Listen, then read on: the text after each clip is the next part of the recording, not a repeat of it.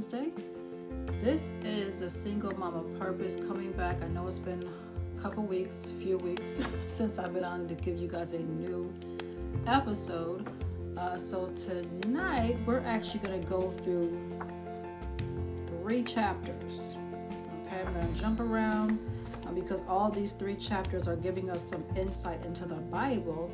So I might as well just combine them into one podcast, one episode, and just get right into it. Okay, so if you've been listening to the past several episodes, I've been sharing out of a book titled The New Christian's Handbook, Everything Believers Need to Know by Max Anders. Basically, this is like discipleship 101. So when you're a new Christian, you want to know, what does that mean? What does that mean for my life? What do I have to do? How am I supposed to be living at this time? So it has so much that goes into it. I said, okay, what is the best way that I can help with this subject matter? Because I know when I became a new Christian, I had so many questions. Okay, what is this? What is that? What do I do? What changes? So it's so much that goes into that subject matter. So I decided to get some books and share out of these books. And this is the first one that I'll be sharing out of. There's a couple more that I have, but I've been sharing out of this one. And the last episode I did, I believe we ended in chapter 9. So we are going to be doing chapter 10, 11, and 12. So chapter 10, the title is, What is the Story of the Bible? Okay? And it gives us a chapter at a glance. So the chapter at a glance gives us 4 headings. And the first is the Old Testament tells the story of God and Israel. The second is God provided a temporary solution for sin, sacrifices. The third, the New Testament tells the story of Jesus and the church. And the fourth is God provided a permanent solution for sin, and that was Jesus. Okay, so let's go right in to the first one. The Old Testament tells the story of God and Israel. So it says creation, patriarchs, Exodus, kingdom, exile, and return. So I'll share some of each of those. So in creation, it says the story begins when God created Adam and Eve, who were the innocent first members of God's paradise. However, they sinned and as a result were driven out of the Garden of Eden. As their offspring multiplied into the millions, sin also multiplied and humanity became so sinful that God destroyed the earth with a universal flood. He preserved Noah and his immediate family to repopulate the earth because they were the only people on earth willing to trust and obey God. Sin kept its hold over humanity. However, and once again, as the population increased, people forgot God. Okay, so in the Bible, if you start reading in Genesis, the book of Genesis, that's the first book in the Bible, you will begin to see the story of Adam and Eve, and it takes you into Noah and how everything happened, okay? So patriarchs, years later, God revealed himself to Abraham and promised him a nation, many descendants, and a blessing that would extend to everyone on the earth. In believing God, Abraham became the father of a great people, the Hebrews, who were later known as the Jews. God's promises to Abraham were passed down through his son Isaac, his grandson Jacob, and all 12 sons of Jacob. From the 12 sons of Jacob descended the 12 tribes of the Hebrew people who make up the nation of Israel. Okay, this is all in the Bible. This is why it's good to read. When you're a new Christian, this is the first thing you want to do is begin to read your Bible. Okay, so you can know what happened and what took place and how they dealt with situations back then. And those same situations speak to us now. Okay, now going into Exodus. A famine hit the land of Canaan, the approximate location of modern Israel, where the Hebrews were living, and they moved to Egypt to get food. In time, they became a threat to the Egyptian people because they multiplied so rapidly, and the Egyptians enslaved the Hebrew people for nearly 400 years. Finally, in response to their cries for deliverance, God raised up Moses to lead them out of Egypt back into the promised land of Canaan. And this is a good story. In the book of Exodus, it tells how God had to basically send like plagues. Okay, so read the book of Exodus. You'll find out so much in that book. Okay, kingdom. The Israelites lived in the promised land in a loose governmental system for the next 400 years. Then a monarchy was established and the Hebrews were ruled by kings for the next 400 years. During the first 120 years of the monarchy, 3 famous kings each reigned 40 years: Saul, David, and Solomon. Then, as a result of civil conflict over taxation, the northern part of the nation ceded from the monarchy and established its own independent kingdom called Israel. The southern kingdom adopted the name of Judah after the largest tribe in the southern kingdom. And I believe this that they're speaking of is going to be in 1st and 2nd Kings, and I think in 1st and 2nd Samuel as well. Exile. Shortly thereafter, Assyria, a nation to the northeast, came and conquered the northern kingdom of Israel and scattered many of the Israelites to the 4 corners of that part of the world. About 100 years later, Babylonia invaded and conquered Judah, destroyed Jerusalem, and led thousands of people into captivity into Babylonia. Return. About 70 years later, Persia, I think that's how you pronounce it, defeated Babylonia to rule the entire part of the world from the eastern shore of the Mediterranean to India.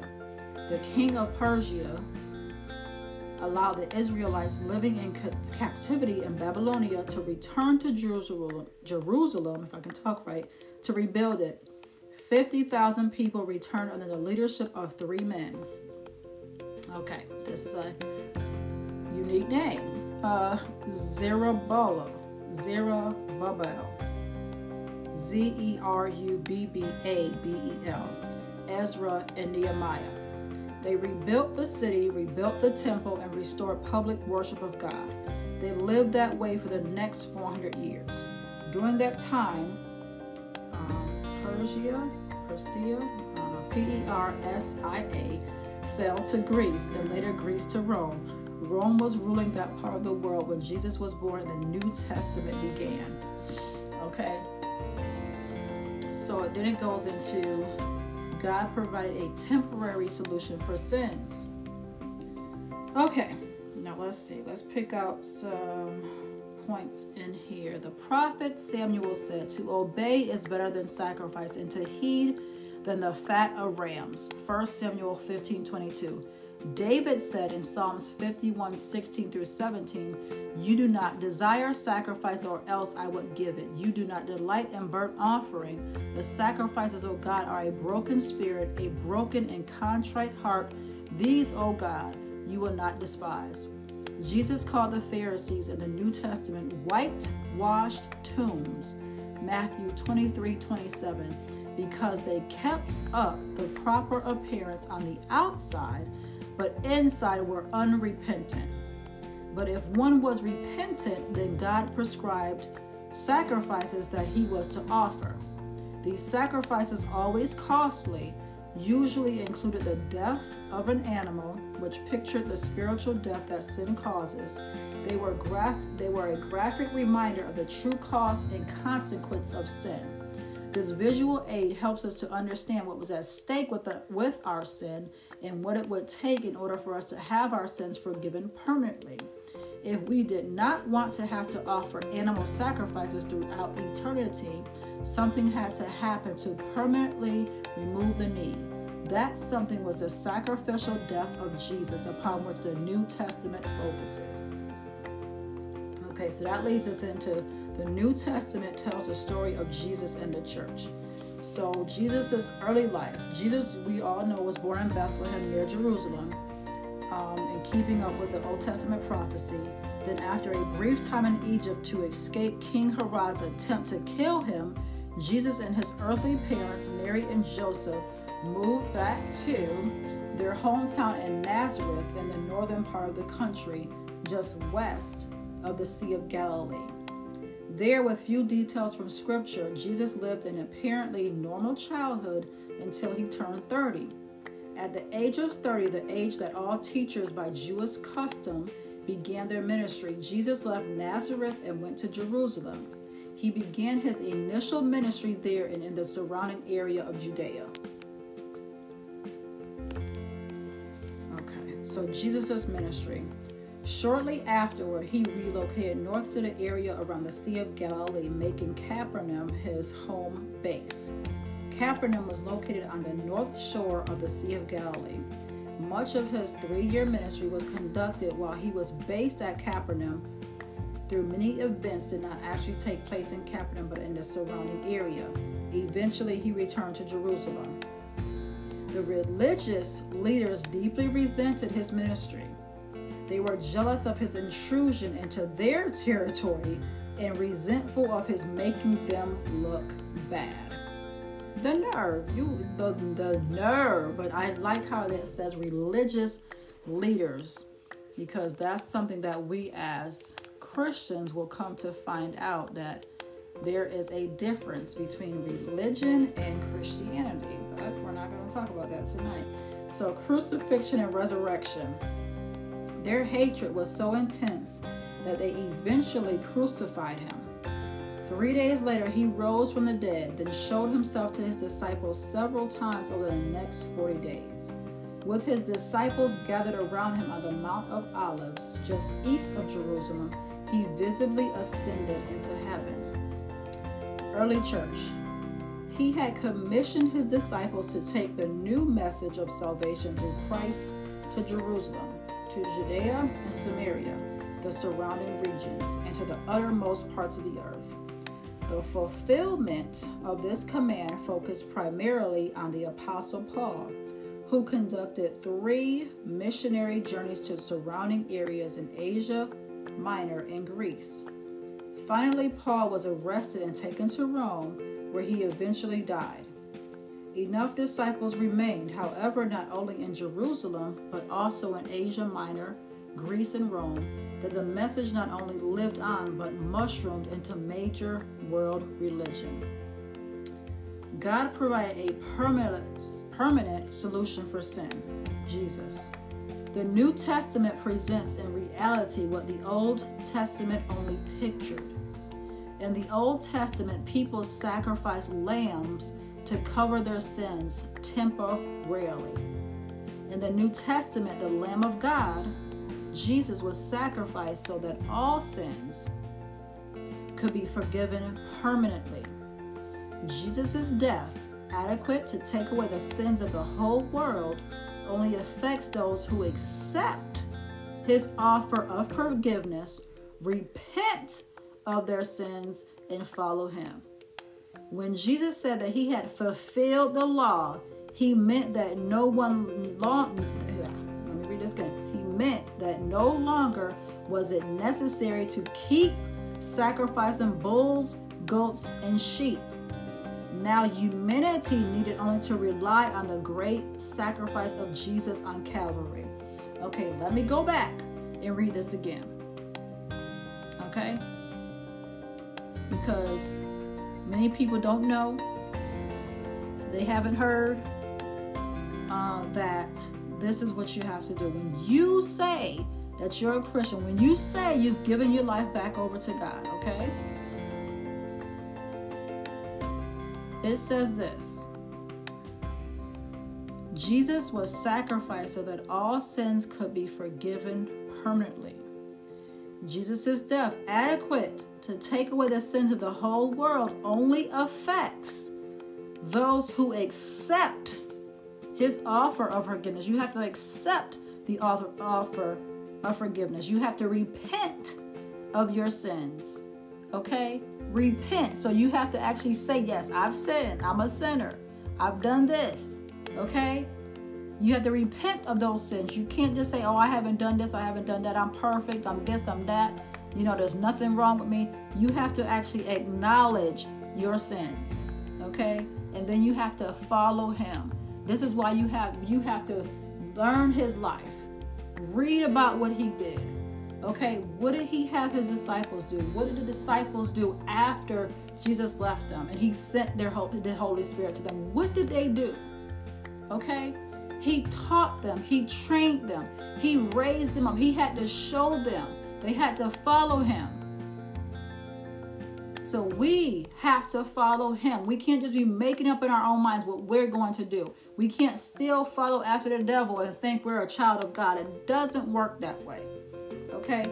So in conclusion, God is self-sufficient and does not need our gifts or service. Acts 17:25. Why then does he call us to come to him? James Packer answers that question in his book, God Has Spoken. God's purpose in Revelation is to make friends with us. It was to this end that he created us rational beings, bearing his image, able to think and hear and speak in love. He wanted there to be genuine personal affection and friendship, two-sided, between himself and us, a relation, not like between a man and his dog, but like that of a father to his son or a husband to a wife. Loving friendship between two persons has no ulterior motive in itself. So he's not looking for anything. Okay, we shouldn't go to him just to receive something. It's like you should want to have a relationship with him. You should want your life to be changed. You should want to be renewed in him. Okay, so many people go because, people are like, oh, he's going to bless you with this house. He's going to bless you with this car. That should not be a reason for you to go to God. It's not that type of relationship. Okay. Let's see. Okay.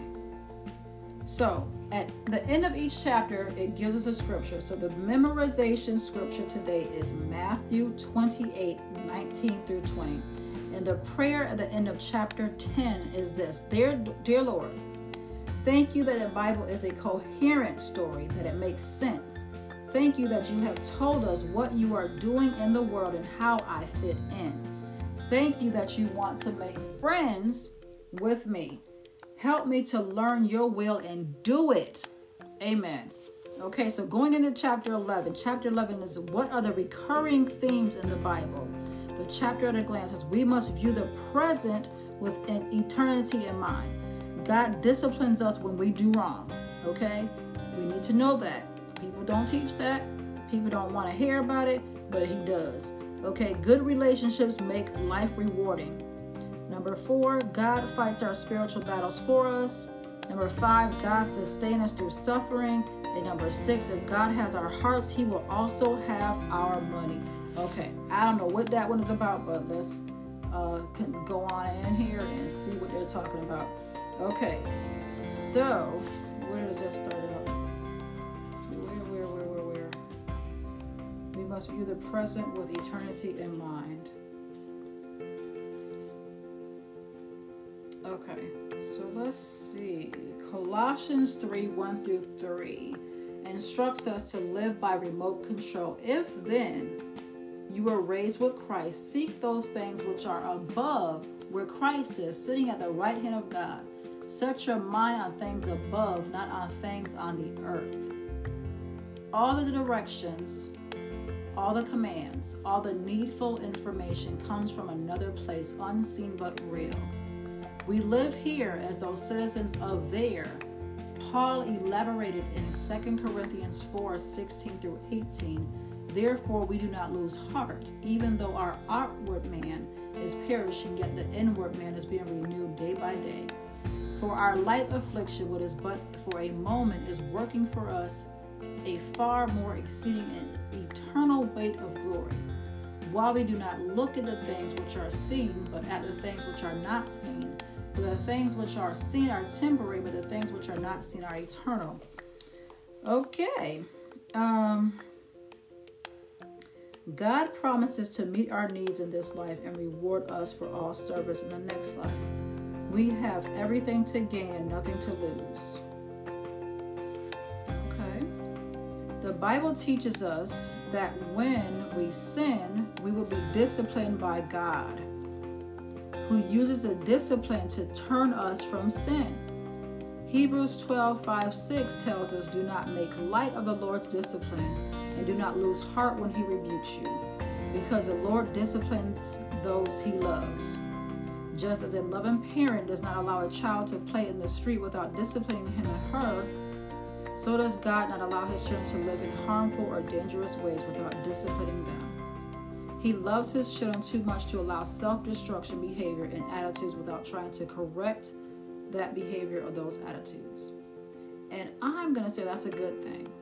Okay? When you are doing something that you know it does not line up with the word of God, with the will of God, why should you not be disciplined?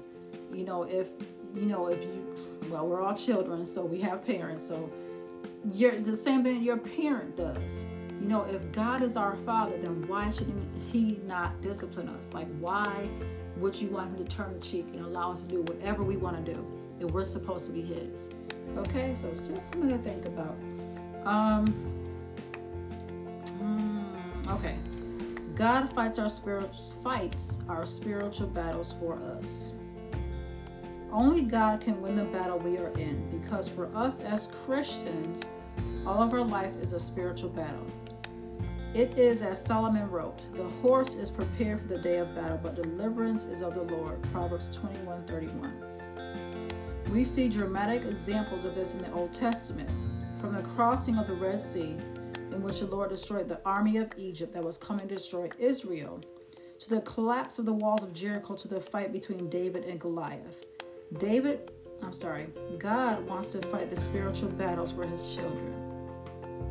Our battles are not fought against invading armies, but against the world, the flesh, and the devil. Romans 7:23, 1 Peter 5:8, and 1 John 5:19. We are powerless to win against these formidable foes, but God wants to fight for us. 2 Corinthians 10:3-4 tells us, though we walk in the flesh, we do not war according to the flesh. For the weapons of our warfare are not carnal, but mighty in God for pulling down strongholds. Thank you, Lord. Sometimes God allows us to get in such predicaments that on a human level there is no hope. Then he delivers us to prove to us and a watching world that he is faithful and mighty to save. God wants us to understand that we do not have the natural means to emerge victorious from spiritual battle. He is our victory. He is our sufficiency. He wants us to rely on him. Okay, and God sustains us through suffering. For affliction does not come from the dust, nor does trouble spring from the ground. Yet man is born to trouble as the sparks fly upward. That's Job's advisor, Eliphaz. I guess that's in Job 5:6-7. The name is Eliphaz. Some of these names is like, I don't really know how to pronounce them, so I'd rather spell it out for you guys that can pronounce them or want to research them to get better understanding. Okay, so it says, why does life have so much suffering? That's a question I want to have answered. Why do we as Christians, why do we have to suffer so much? It's like, Jesus suffered and, everything, but it's like, why? Why do we have to go through so much? It's like you would think that after some time, like, okay, haven't I suffered enough? Can I get a break? But it just keeps on. So let's read in here and see if this book gives us some more insight. Why does life have so much suffering? While the Bible gives some reasons, we do not know the ultimate reason. Oh, Lord. Okay, so they don't even know. It is hidden in the mysteries of God and must wait until heaven for the answer. Where is God when it hurts? Jesus of Nazareth came to earth and suffered everything we will ever suffer. Now he is in heaven praying to God for us, and he is with us feeling the same pain we feel. How does God view our suffering? He views it as a normal part of the human experience on earth, promises sufficient grace for it, and says that in the end all will be well. Okay, Lord, how can we endure suffering? By fleeing to the arms of God as Jesus did when he suffered for us. Okay, that's easier said than done, because sometimes it's like, okay, come on, when is the suffering going to end? And it's just for some people it's too much, but we have to keep the faith. We have to continue to pray, and and get you some prayer partners, okay? Because when the Bible says when two or more come together in my name, you've got to have you some like-minded folks around you. Just yes, we can pray by ourselves, but when we get more people with like minds and truly care about us and want to see us prosper, you have to have some people like that in your life. So I pray that you do. Okay. And this is the one I want to hear about. So it says, if God has our hearts, he will also have our money. Okay, Lord, where the money at? From God's perspective, money is a test. God uses money to test where our values are, where our hearts are. If our hearts are fixed on things of this earth, we find ourselves pretty tight with our money. If our values are fixed in heaven, we find ourselves we find our ways trying to find ways in which we can give money to eternal things. Open heart, open wallet, closed heart, closed wallet. Oh Lord, okay. There is something in money that will satisfy a person. Whenever money satisfies one desire, it creates 2 or 3 more desires. Yet money is the one thing that seems to dominate many of us. We think that if we just have a little more, we will be happy. It is a subtle and formidable trap. Like a duped donkey, we trot mindlessly after the carrot of happiness we will never catch. Matthew 6:19-21 tells us, do not lay up for yourselves treasures on earth, for where your treasure is, there your heart will be also. Money is a great servant, but a terrible master. Okay. Why they put that part in there, I don't know. But yeah, we have to be mindful of that, because some people will get money crazy. Okay. And it's sad to say, even in the church, there are some of those, let me figure out how to say it. There are some people that, I want to say people, I don't know. Okay.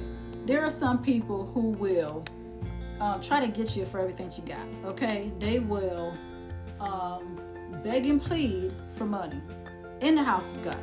Okay. So you want to be led by God. You want to be led by the Holy Spirit. If he leads you to give, then okay. But if it's someone that's just doing it to fill their own pockets, you just have to be mindful of that. We don't want to be so focused on money that we forget about everything else. Okay. So that is the end of chapter 11. The scripture to memorize is Colossians 3, 1 through 2. And the prayer is, Dear Lord, thank you that you have let us know the really important principles that should guide our lives. Help me to keep them in my conscious thoughts as I live my day, and may they make a difference in my life. Amen. Okay, so going into chapter 12. How can we understand the Bible? Chapter at a glance.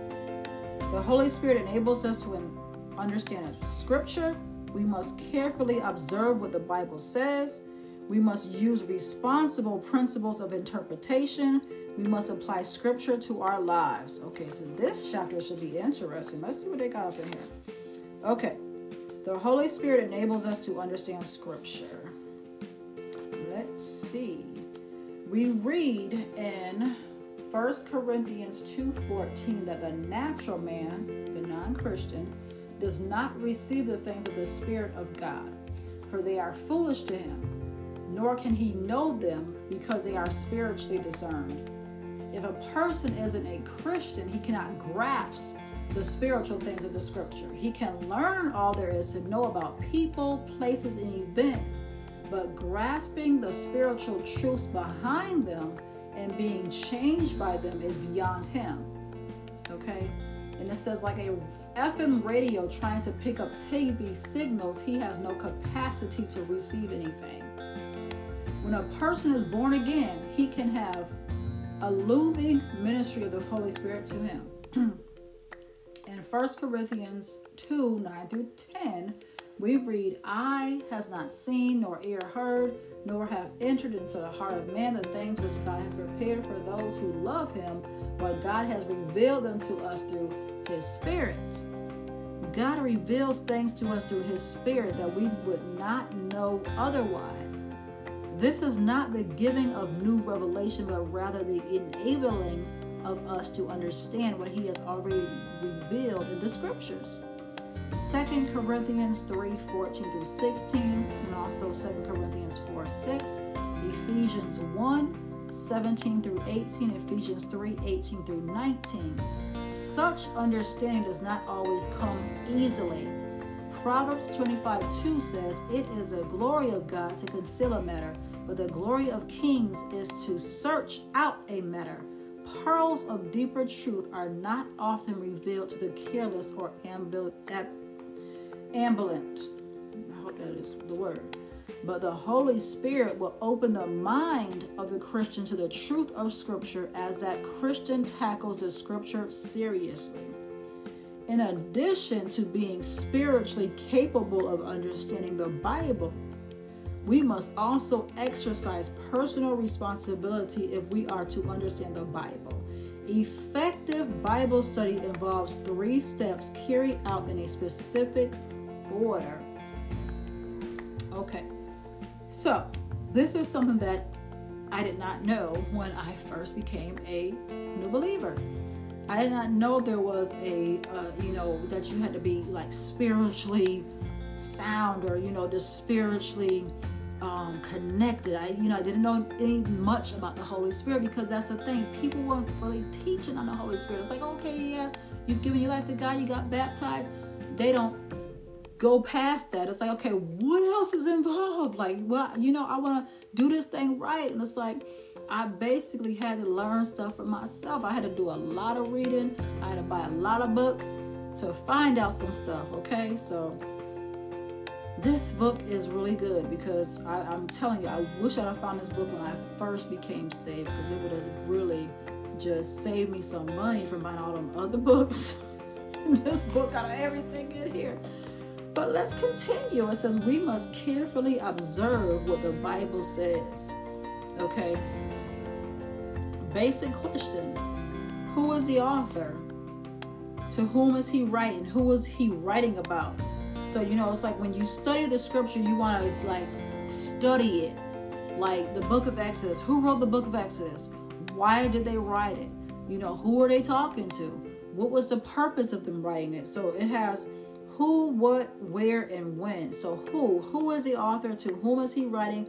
Who is he writing about? What happened, and in what order? What ideas are presented? Where did this take place? Study with a map, and every time a place is mentioned, look it up on the map. Now, I just want to let you know, most Bibles that you buy, okay, they study Bibles, they're going to have in the back, they're going to have a map of like the places that took, in biblical times. Jerusalem and Canaan and all them type places. There's actually maps in the book of the Bibles.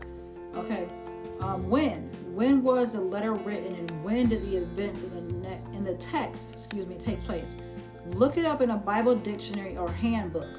When do certain things in a letter happen in relationship to other events in the letter? And just to give you a little bit of knowledge here, a Bible dictionary. If you have the Bible app, I believe it's Olive Bible app, they have Bible dictionaries on that particular app, and I believe some of them are free as well. Okay, moving on, let's see. Oh, why does a particular person do or say something? Why is a particular teaching presented, and how are things accomplished? How well? By what method? Okay, and then it tells us to, keywords, pick out some keywords. Look for keywords, those words that seem most important for understanding that passage. Repetition of a word, phrase, or clause is often a good clue as to what the author is attempting to communicate. Comparisons show how things are alike.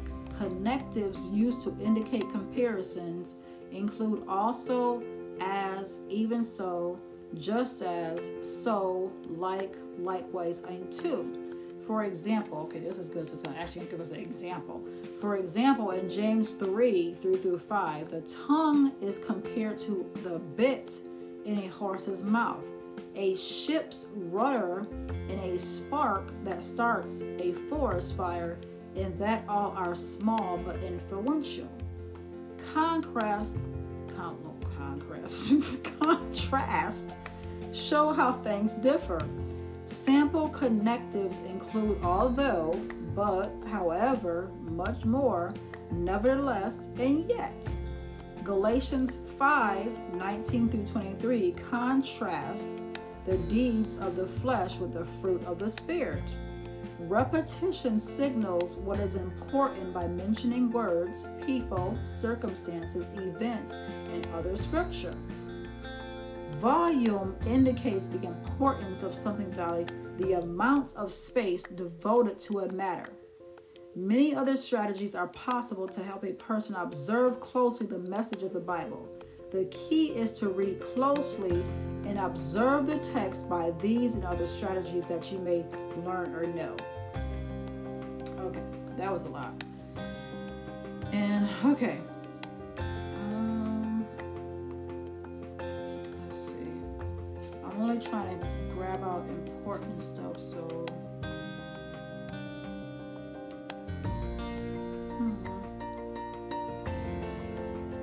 okay, so the next part is basically just talking about like theology. Everyone's interpretation of the Bible, or how we receive it, or how we read it, or how we understand it is going to be different. So that's where theology comes in at. It's like based on how we read it and how we interpret it and just our study of it, people are going to have varying thoughts. I can't talk tonight.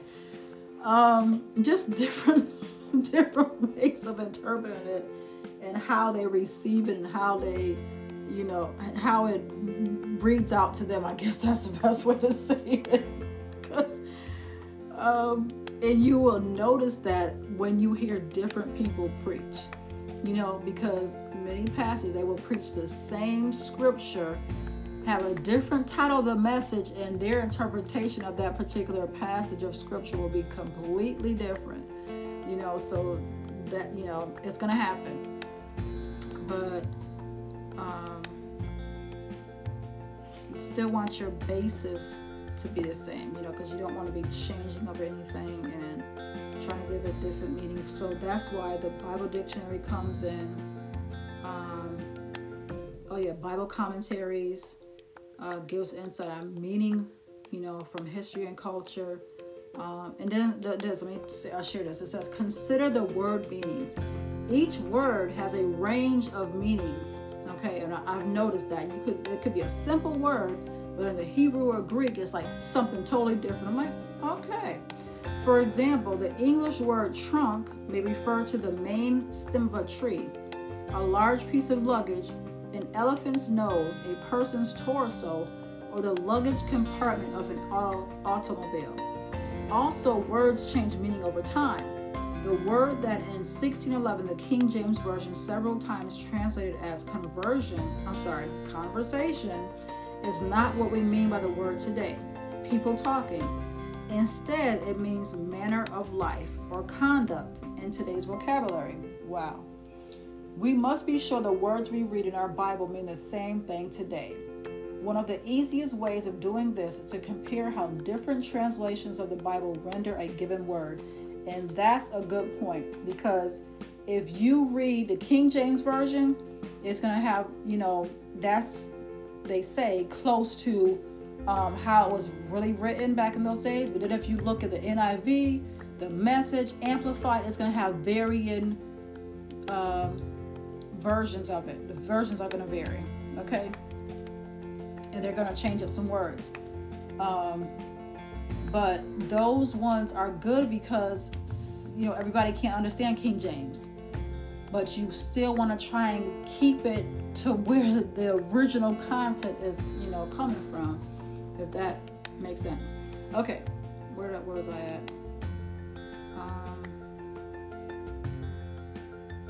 Okay, we must be sure the words we read in our Bible mean the same thing today.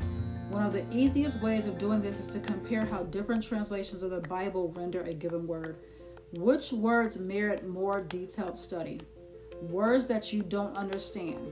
So the words that you don't understand, that's the ones you want to be studying. If you can't figure out a word, you don't know how to say it, look it up, research it. Get out your Bible dictionaries, Bible commentaries. Those will help you. Okay, and it says we must apply scripture to our lives. We apply the Bible by studying it diligently, taking its teachings seriously, and committing to do all that we understand of what God wants us to do. Okay? In conclusion, these questions are good. Okay, so I didn't share the questions from the other chapters, but these questions, okay. So, let me ask you, what is the biggest obstacle you have personally in studying the Bible? Is it a knowledge or how to do a Bible study, or just getting the time? How do you think you can overcome the obstacle more effectively? The second question, what seems to be the most important and helpful principle of interpretation to you, and why? Number 3, why do you think that it is possible for people to know the Bible well and yet not apply it to their lives? What accounts for the lack of impact of the knowledge on behavior? What do you think is the biggest obstacle in your own life in applying the Bible? Those are some good questions. Okay, so I'm going to go ahead and give you the scripture at the end of the chapter for memorization, 1 Corinthians 2:14. And this is chapter 12, and the prayer at the end of chapter 12 is this: Dear Lord, thank you that you have given me the ability to understand the scripture. Thank you that the Holy Spirit lives within me, illumining my mind, encouraging my heart, and strengthening my will. Help me to become a true disciple of your word. Amen. Okay, so I want to thank you guys for listening. And I hope I am helping all you new Christians out there, new disciples, new believers. And this is helping me, it's good to learn new things, especially when you want to continue your walk in the right way. So we have to continue to be teachable, trainable. We should always want to learn, because we will never know everything. I will never know everything. That's why I have committed myself. I'm telling you, I'm committed to be a lifetime learner, because this daily walk is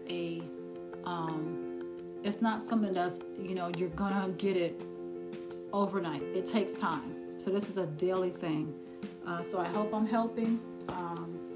Again, this is a Single Mom of Purpose. This episode is being brought to you by Kingdom Gals Ministries. You can see our website at kingdomgalsministries.com.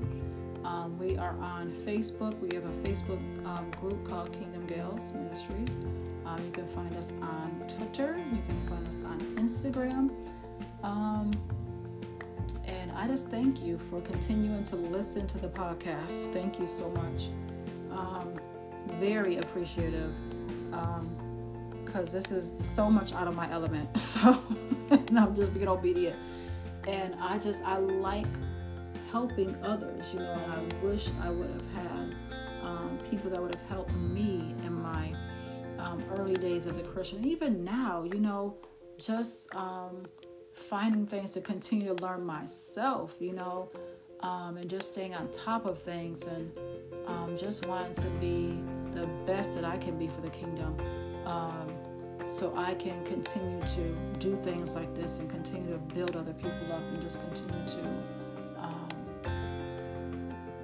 just be a willing vessel for the kingdom of God. So that is my purpose. That is my passion. So I'm going to continue this. And I don't know when I'll be back to do another episode. I had it on my schedule to do it every week. But, in life, things come up. So I am going to just say I will see you guys next time. You will hear my voice shortly. And I, again, just want to thank you for listening.